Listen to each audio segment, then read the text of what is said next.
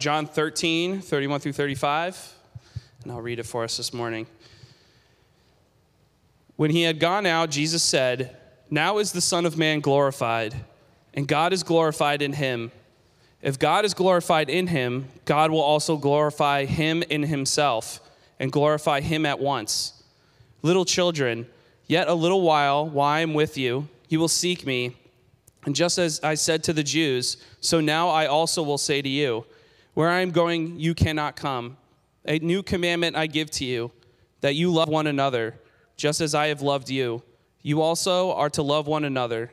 By this, all people will know that you are my disciples, if you have love for one another." Thanks, sir. All right. Thank you, Sean. Tell you, it's a privilege to read the Word of God, and I hope that some of you might be saying, hey, I want to go up and read the Bible during this service, and that's a legit desire. I want you to want that, and so Pastor Kyle back there would be the one that you want to go talk to, and even if you're nervous, it's amazing that God gives you the poise, gives you the power to be able to do even something like that. And this church centers on the Word of God, and we're going to always do that. All right, here's what we're doing. We're in a series called The Heart of a Family. And what we're trying to uncover from the Word of God are themes that God gives us for a family, a nuclear family, your own earthly family that pleases Him. How do we have a family that pleases Him? So mom and dad and kids, we're all in this together. We all have to make the family strong together. So how does God show us the way to have that kind of family? And then by extension, how do those same themes come into our church family?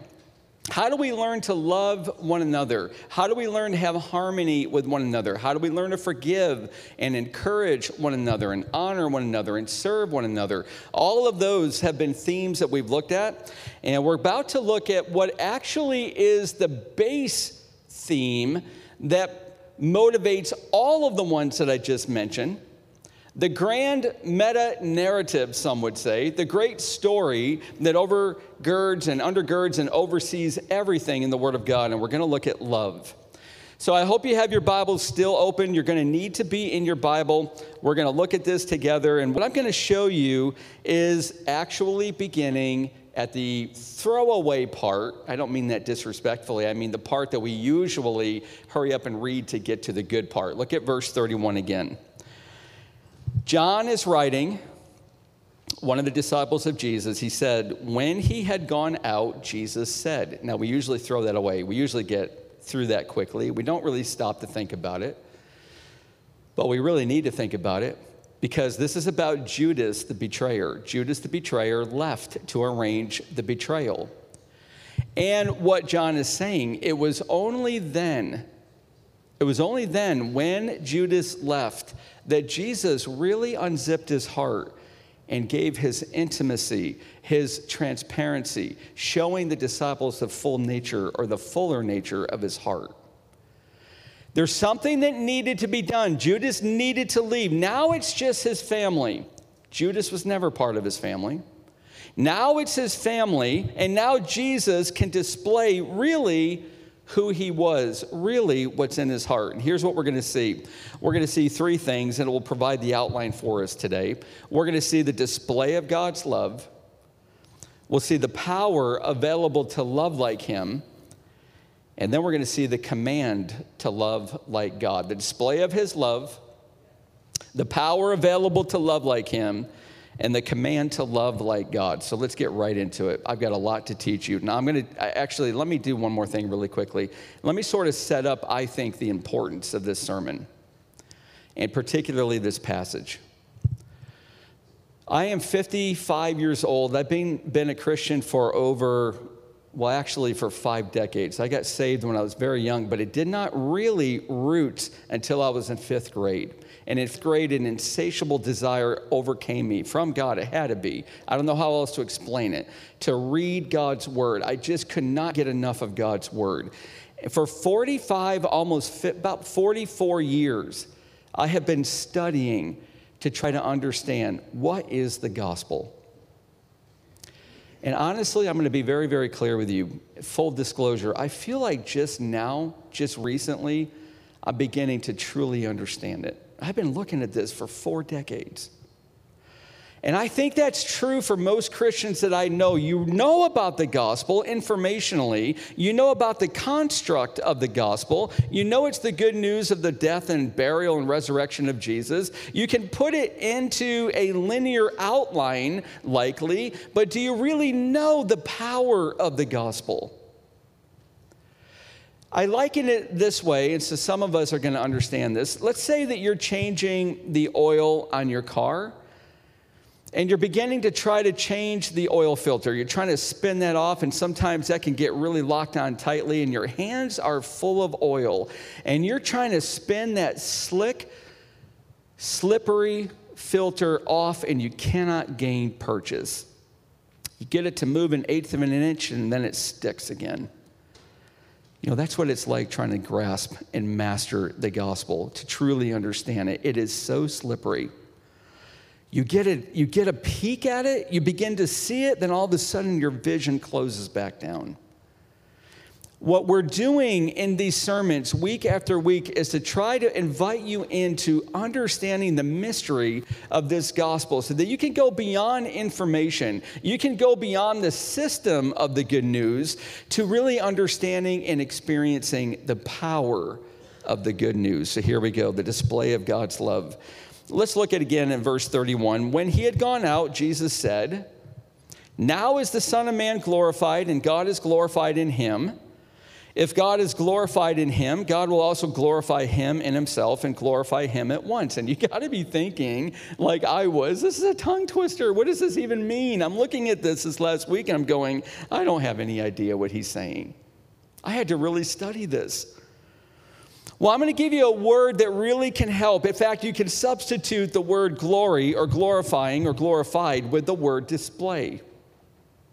Now, let me reread it again. Now is the Son of Man displayed, and God is displayed in him. If God is displayed in him, God will also display him in himself and display him at once. Now, you're thinking, okay, well, that's a little bit more mentally palatable of a word, but I still don't really get what he's saying. And that's my job now to help you get it. We're going to unpack this. Let me unpack it starting this way. Advertising. You're bombarded by it. It's on the radio, it's on TV, it's on YouTube, it's all over the net, the internet, on your news channels. There's constantly popping up ads. And advertisers have figured something out. Did you know this? This is legit. And they really figured it out. The desires of your heart are not so much motivated. They don't really lurch into motion by hearing about something. No, they know. It's when you see something. And what they've learned and what they are mastering is that the heart, your desires, will follow your eyes. The picture of that dessert that you see that makes you download the recipe and then run to the store to get the ingredients you don't have. Why? Because you've got to have that dessert. That swimsuit. Few more months is going to be beach season. That swimsuit and that ad, you are just convinced it's going to look so good on you, you've got to go get it. That new video game trailer that drops online, and you are now consumed with getting it as fast as you can because your very existential happiness depends on it. This is what advertisers know. This is how they get us. They present something before our eyes, and they know our hearts are going to be drawn after them. In fact, I'll give you one phrase from modern culture. You finish the statement. Love at first. Come on, people. That was so weak. Love at first. The world knows this. Your heart, my heart, is drawn after our eyes. It's in the seeing. It's in the laying our eyes on something. It's in the beholding that affects our desires so strongly. Now, let me give you an example of this. Years ago, when I was a youth pastor here at this church, we took about 80-something kids to a beach retreat. It was an awesome experience, Ocean City, New Jersey. And we're on the beach, and that weekend, a lot of our theme had been modesty, both for guys and girls. How do we not draw attention to ourselves and lift up those around us in humility? Well, we went to the boardwalk that night. We had about 2 or 3 hours of free time, and all we asked is get in groups. We don't want anybody by themselves. I had all 15 to 20 of my leaders interspersed around these groups.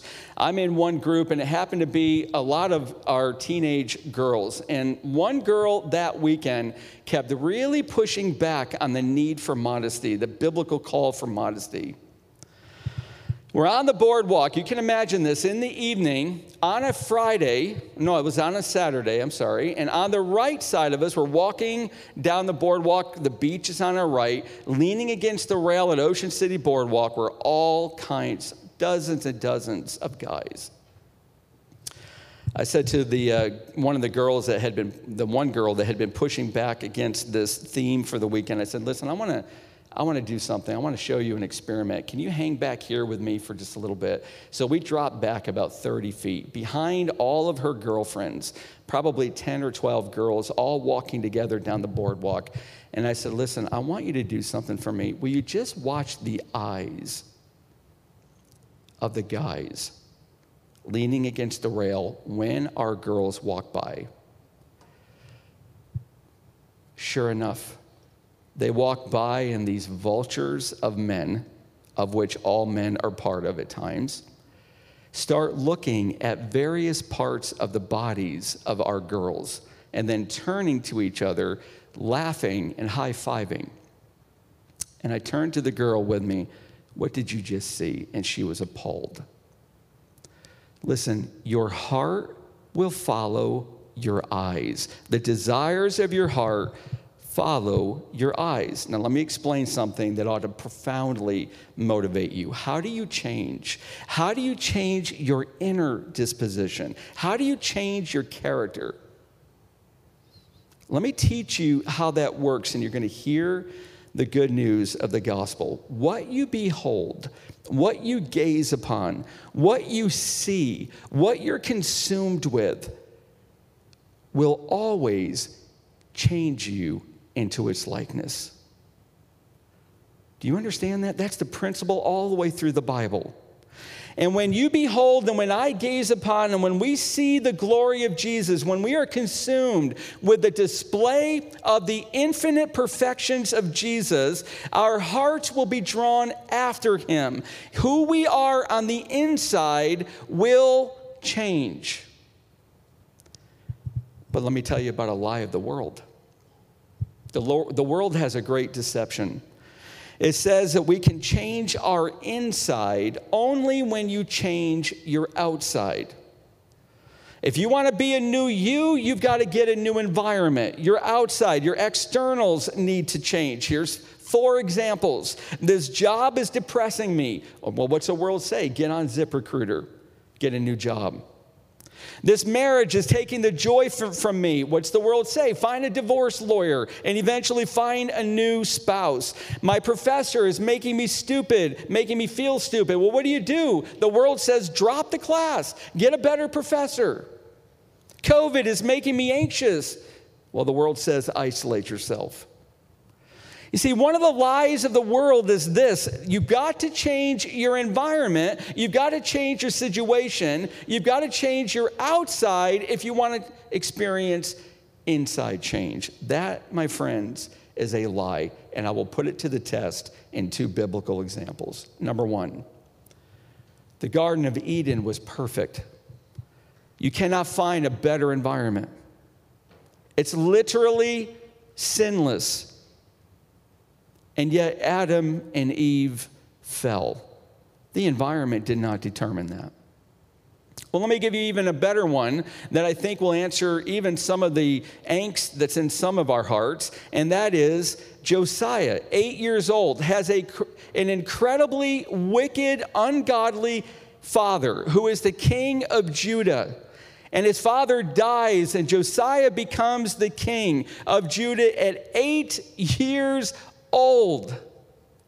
And the Bible says of him that no king followed the Lord better than Josiah. His wicked father, his wicked lineage, his ungodly family did not determine the heart of Josiah. You see, the lie of the world it's a lie. The outside does not determine your inside. So how do you change? Well, if you want your character and you want your heart to change, here it is. It's so simple when I say it, but it is so vastly deep when you live it. If you want your character, you want your inside to change, then behold the glory, the display of the infinite perfections of Jesus. Look at it, gaze at it, follow it, be consumed by it, and your heart will be drawn after him. Now you've got to be thinking, no way. There's no way that works. Let me take you to the scriptures. 2 Corinthians 3:18, watch, pay attention, see what this says. And we all with unveiled face, look at the underlining, beholding the glory of the Lord. Not once and done, every day, every moment, beholding, present tense, into the future, the glory of the Lord are what? Are being transformed into what? The same image, into Christ's likeness, from one degree of glory to another. Our inner disposition is becoming like Christ. How? Simply, wonderfully, incredibly beholding the glory, the infinite display of God's perfections. Now, I know there's got to be skeptics here. I told you this is a slippery oil filter. You can barely grasp it. But you must if you want to change.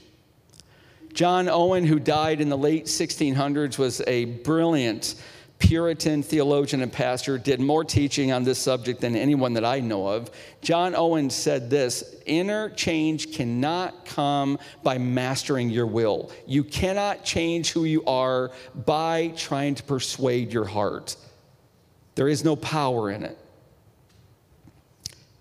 Here's what he says bring change. The beholding of the glory of Christ is one of the greatest privileges and advancements that believers are capable of in this world, or that which is to come. It is that whereby the beholding of Christ, the glory of Christ, it is that whereby they are first gradually conformed into it and then fixed in the eternal enjoyment of it. You know what he's saying? John Owen's saying this, that here the eyes of your faith must behold the glory of Jesus, his infinitely divine, perfect attributes. But one day you're going to see him in eternal glory face to face. You won't need eyes of faith anymore. You will see him with your very own eyes, and your transformation will be fixed. That's how you grow. You look at Jesus on that cross. You look at God who provides yet another meal. You get up in the morning and you are awestruck that while you had to sleep to recharge your body's batteries because of your finite nature, God never slept or slumbered. He never needs to recharging, and he watches over you while you sleep. If you have a nightmare, your Father allowed you to have it, and he will be the one you flee to recover from it. And the more you behold him, the more you see him, the more your eyes of faith can acknowledge him, your heart will be drawn after him, and you will be transformed bit by bit from one degree of glory to another. It's the only way we change. But we've got to move on to the second point. Where's the power coming from in order to love like God? Where do we get the power? Where do we get the means? Well, Jesus goes on, little children, yet a little while I am with you. You will seek me. And just as I said to the Jews, so now I also say to you, where I am going, you cannot come. And again, while this is not a tongue twister like verse 31, it's hardly more penetrable with insight. It's so seemingly difficult. What is he saying? Well, I'll tell you what he's saying. He's telling his disciples that there's a road he has to walk along, and he's the only one who can walk it. Where I am going, you cannot come. The power and the ability to accomplish the command that Jesus is about to give, only God supplies. That power must come from him. Well, where is he going? Where is the road that he alone can walk? It's the Calvary road. It is the cross. It is death. It is resurrection. It is the good news of Jesus Christ. It's his crucifixion. Well, what's he mean? That where I am going, you cannot come. There were a lot of people crucified in the first century. In fact, in AD 70, when Jerusalem rebelled against Rome, Rome came with a particular viciousness. And I'll read you an account from one Roman historian, AD 70. He says this, the soldiers, out of their wrath and hatred they bore the Jews, nailed those they caught, one after one way and another after another, to the crosses by way of jest. When their multitude was so great, listen to this, that room was wanting for the crosses. They ran out of wood. They ran out of trees. And crosses were wanting for the bodies. They ran out of Jews to kill. That's fact. So there's a lot of people that were put to death by crucifixion. So why does Jesus mean, where I am going, you cannot follow? Surely they could be crucified. But what he means is that only he, the perfect, sinless Son of God, could die a death so powerful that it could take away your sins.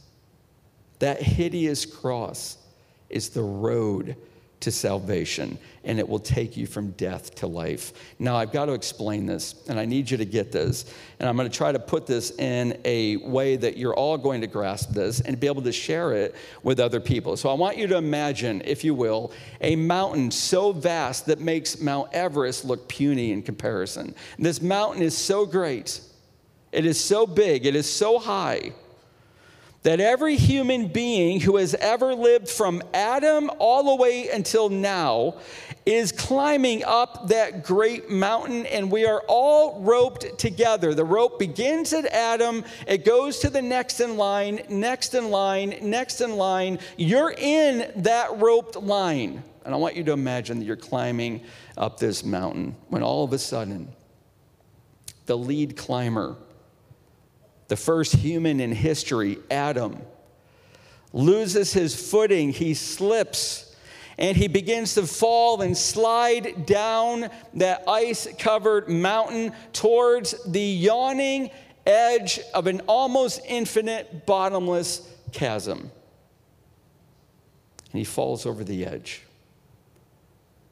But he's roped to the next person, and he takes him with him. And the next person with him, and the next person, and next, and you now are sliding. You now have gone over the edge. You now are falling what seems to be infinite. When will, in my terror, will I hit the bottom? You're falling as well. And so am I. Because we're all roped together. But there's another one on that mountain.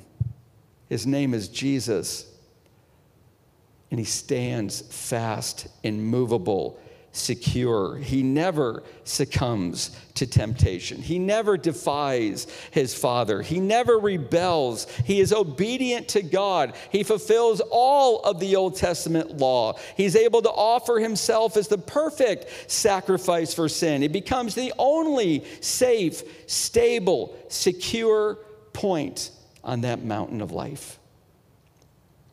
And the moment while you're falling, that your eyes open and you believe, he cuts your tether to Adam and reties it to himself.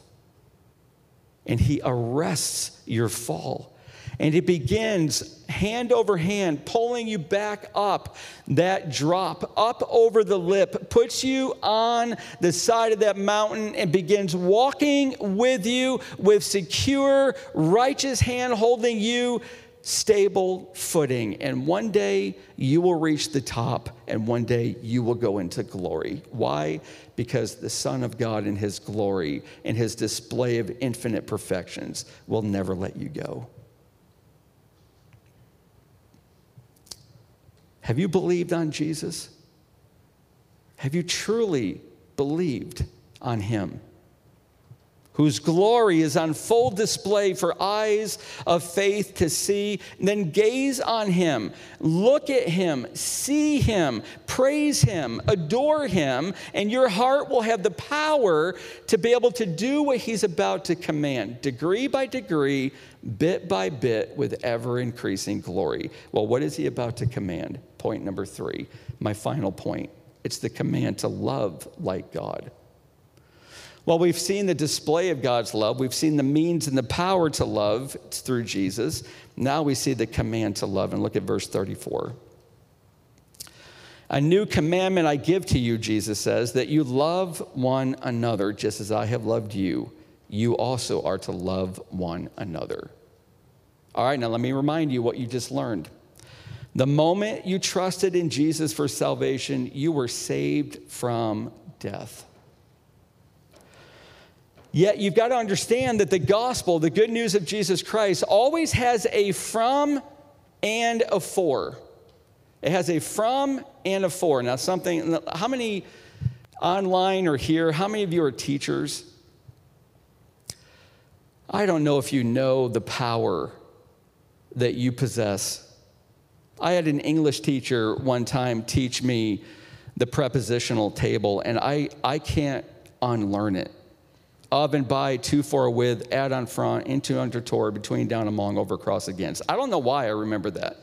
I literally can't stop remembering that. I can't remember scripture hardly, but I remember my preposition table. Well, these are two prepositions, from and for, and I want you to understand this is always the gospel. You are not only saved from death, Jesus holding the rope secure, his feet planted, you are saved for life.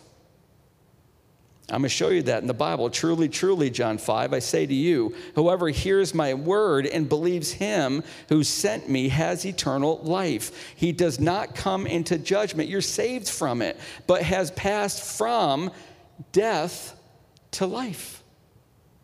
You see, if you take those apart and you separate the bad news that you in your rebellion, in my rebellion, we were the right, just recipients of the wrath of God. That's the bad news that makes the good news so great. But Jesus stepped into the stream of that wrath. Jesus took my place on the stand. Jesus took the punishment that should have been mine, should have been yours, and in its place, gave us life, gave us righteousness. That's the gospel. Not only does he give us life, listen, he is our life. And that life gives us a new potential. And when you walk with him in fellowship, he is supplying you with new and pure desires. And listen, here's the point. The greatest of all the desires that the new life in Christ will be, that you will experience, is love. And I want to remind you of something that we saw 2 weeks ago. There are 4 Greek words in the Bible, actually 3 Greek words in the Bible for love. There's 4. One of them's never found in the Bible. The greatest of all the Greek words for love is the word here, agape. It's agape love, but what is it? Agape love is the love that exists in the heart of God. It's an unswervingly other-centered concern for the well-being of others, whether they deserve it or not. It doesn't matter if they deserve it. That's the nature of mercy. But I need you to understand something critical about God's love. Now listen, if you have not really listened to too much of this sermon yet, well, then I'm going to ask you, this is where you really want to come in. You know, I sit under a lot of preaching as well. I listen to about 5 to 8 sermons a week from my favorite preachers that nourish me and fill me up. And man, my mind wanders just like yours does, right? I'm in it, and then all of a sudden I'm out of it. And I'm like, what did he just say? I think I missed something important, but I don't really know what he said. All right, so this is why I tell you, listen, or you've got to get this, okay?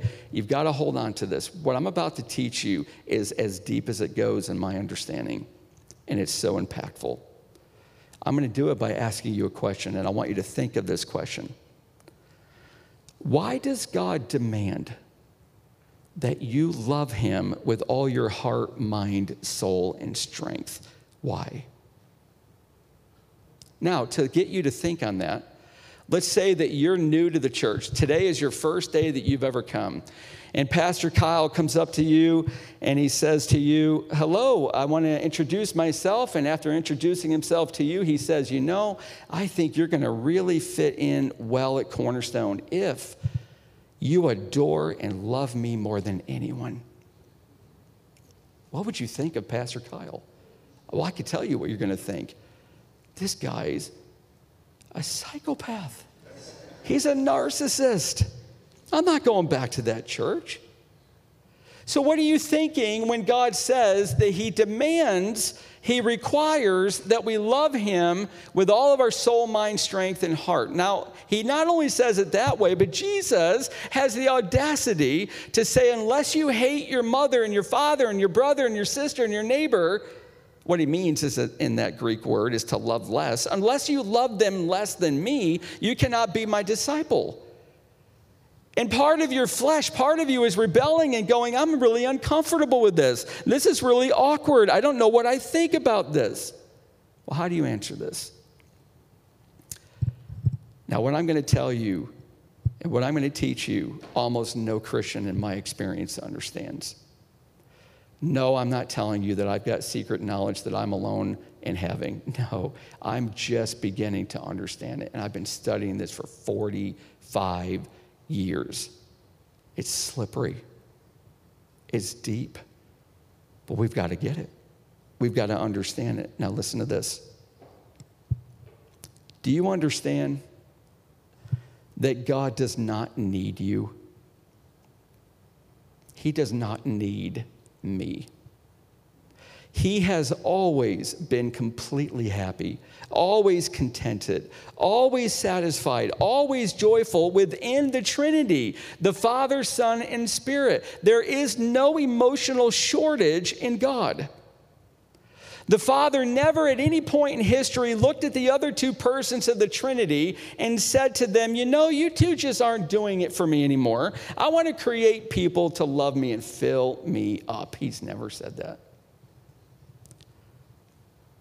He does not demand your love because he's running short. There are no needs that God has. He's perfectly, infinitely satisfied. So why did he create us? Now listen, this is the depth. This is the gospel. This will set you free. This will put you on a way different way of living if you can get this. You see, the creation of human beings flowed out of his desire to set his boundless love on others, that they may experience the joy that he has always had from eternity past. Don't you see? Don't you understand that in his command to love him with all of your soul, mind, strength, and heart is the only way that you can be supremely happy. It's the only way you can experience the very satisfaction and joy that he has. He's not a narcissist. He's actually so other-centered. This is the means for him to fill you. This is the means for you to have the fullness of life. This is the means for you to be able to have such contentment that you will never need it from anybody else. See, God knows experientially that when we love him with our greatest love, only then can we have our greatest joy. And agape love is an unswerving desire for another's greatest joy. So maybe now you can start to see, why did Tim spend 95% of that sermon talking about the display of God's infinite perfections in the Son? Why did he talk about the means and the power to love before he even got 5% to the commandment? It's because if you don't understand the first two, you can never live the third. It's impossible. It is as God's love fills your heart for each other in the family of God. Look what he says, that all people will know that you are my disciples if you have love for one another, if you have agape love. Here's the problem, and I'm almost done. Here's the problem. It's my problem, and I think it's your problem too. And I'll teach it to you through a trip that Denise and I went on years ago, all the way back in 2005. We went to Colorado. We went to Longmont, Colorado, which is north of Denver, and you can see in Longmont, it's got the distant peaks of the Rocky Mountains. It's stunningly, stunningly beautiful. I'm from the Northeast. We've got the Poconos. So I'm now looking at the Rockies, and my heart cannot stop gazing at them. Denise and I were spellbound by these snow-capped peaks, bigger than anything that we've ever seen in our lives. But all of a sudden, we began to notice, as we're driving around Longmont and we're going into grocery stores and we're stopping to get gas, nobody in Longmont was looking at the mountains. We actually began to try to find people that were looking off into the distance like we were. Nobody was spellbound anymore. They had become so used to those mountains, so surrounded by and immersed in the beauty of what they had, that their hearts became inured to them, numb to them, desensitized to them. And we began to look at our hearts, she and I. Is that true of us with God? Does the glory of God overwhelm us anymore? Is it so big that our minds seem to shut down anymore? You know, Charles Spurgeon, one of my favorite preachers ever, talked of a time where God just unzipped a little bit of his heart and poured out love on Spurgeon. And Spurgeon had to beg God to stop. It was too much. It was like his circuit boards were frying. He couldn't take it in. Don't you know, friends, that in heaven you're going to have all of God, but you're going to have a new circuit board. You're going to be remade, and you will live forever, having been transformed all the way to the final degree of glory. Here, it's bit by bit, degree by degree. But how does it happen? It's when you go back and behold, and you see, and you look, and you are consumed with the glory of God, and you are in the Word of God like you've never been before, because this is where He reveals Himself. And it's not an act of your will to overcome temptation. It's not an act of your effort to become more patient. It's not an act where you try to persuade yourself to be more loving. No, God is doing it. You're tethered to the one whose feet cannot slip. And He is pulling you up that mountain degree by degree, and He's making you more like Jesus. Why? Because by faith, you are united with Him, and you are beholding His glory. Let me end with this. If you are being changed from one degree of glory to another, and that same love of God is pouring from your heart to every person in this church family, the world will know. You know what they're going to know? They're going to know that you belong to Jesus. Why? Because you look like Him. You act like Him. You love like Him. You are patient like Him. You are long-suffering like Him.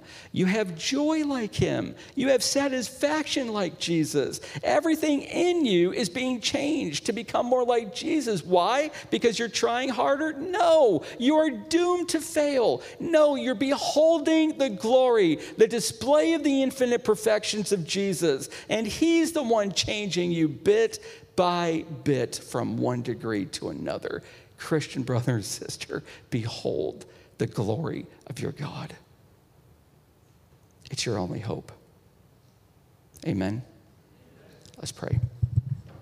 Father, this is a sermon that is so important. It's so deep. It's so impactful to me personally. Lord, I'm barely beginning to understand it. And I've been trying to for 40-something years. This is the slippery beauty of the gospel, and our flesh runs from it.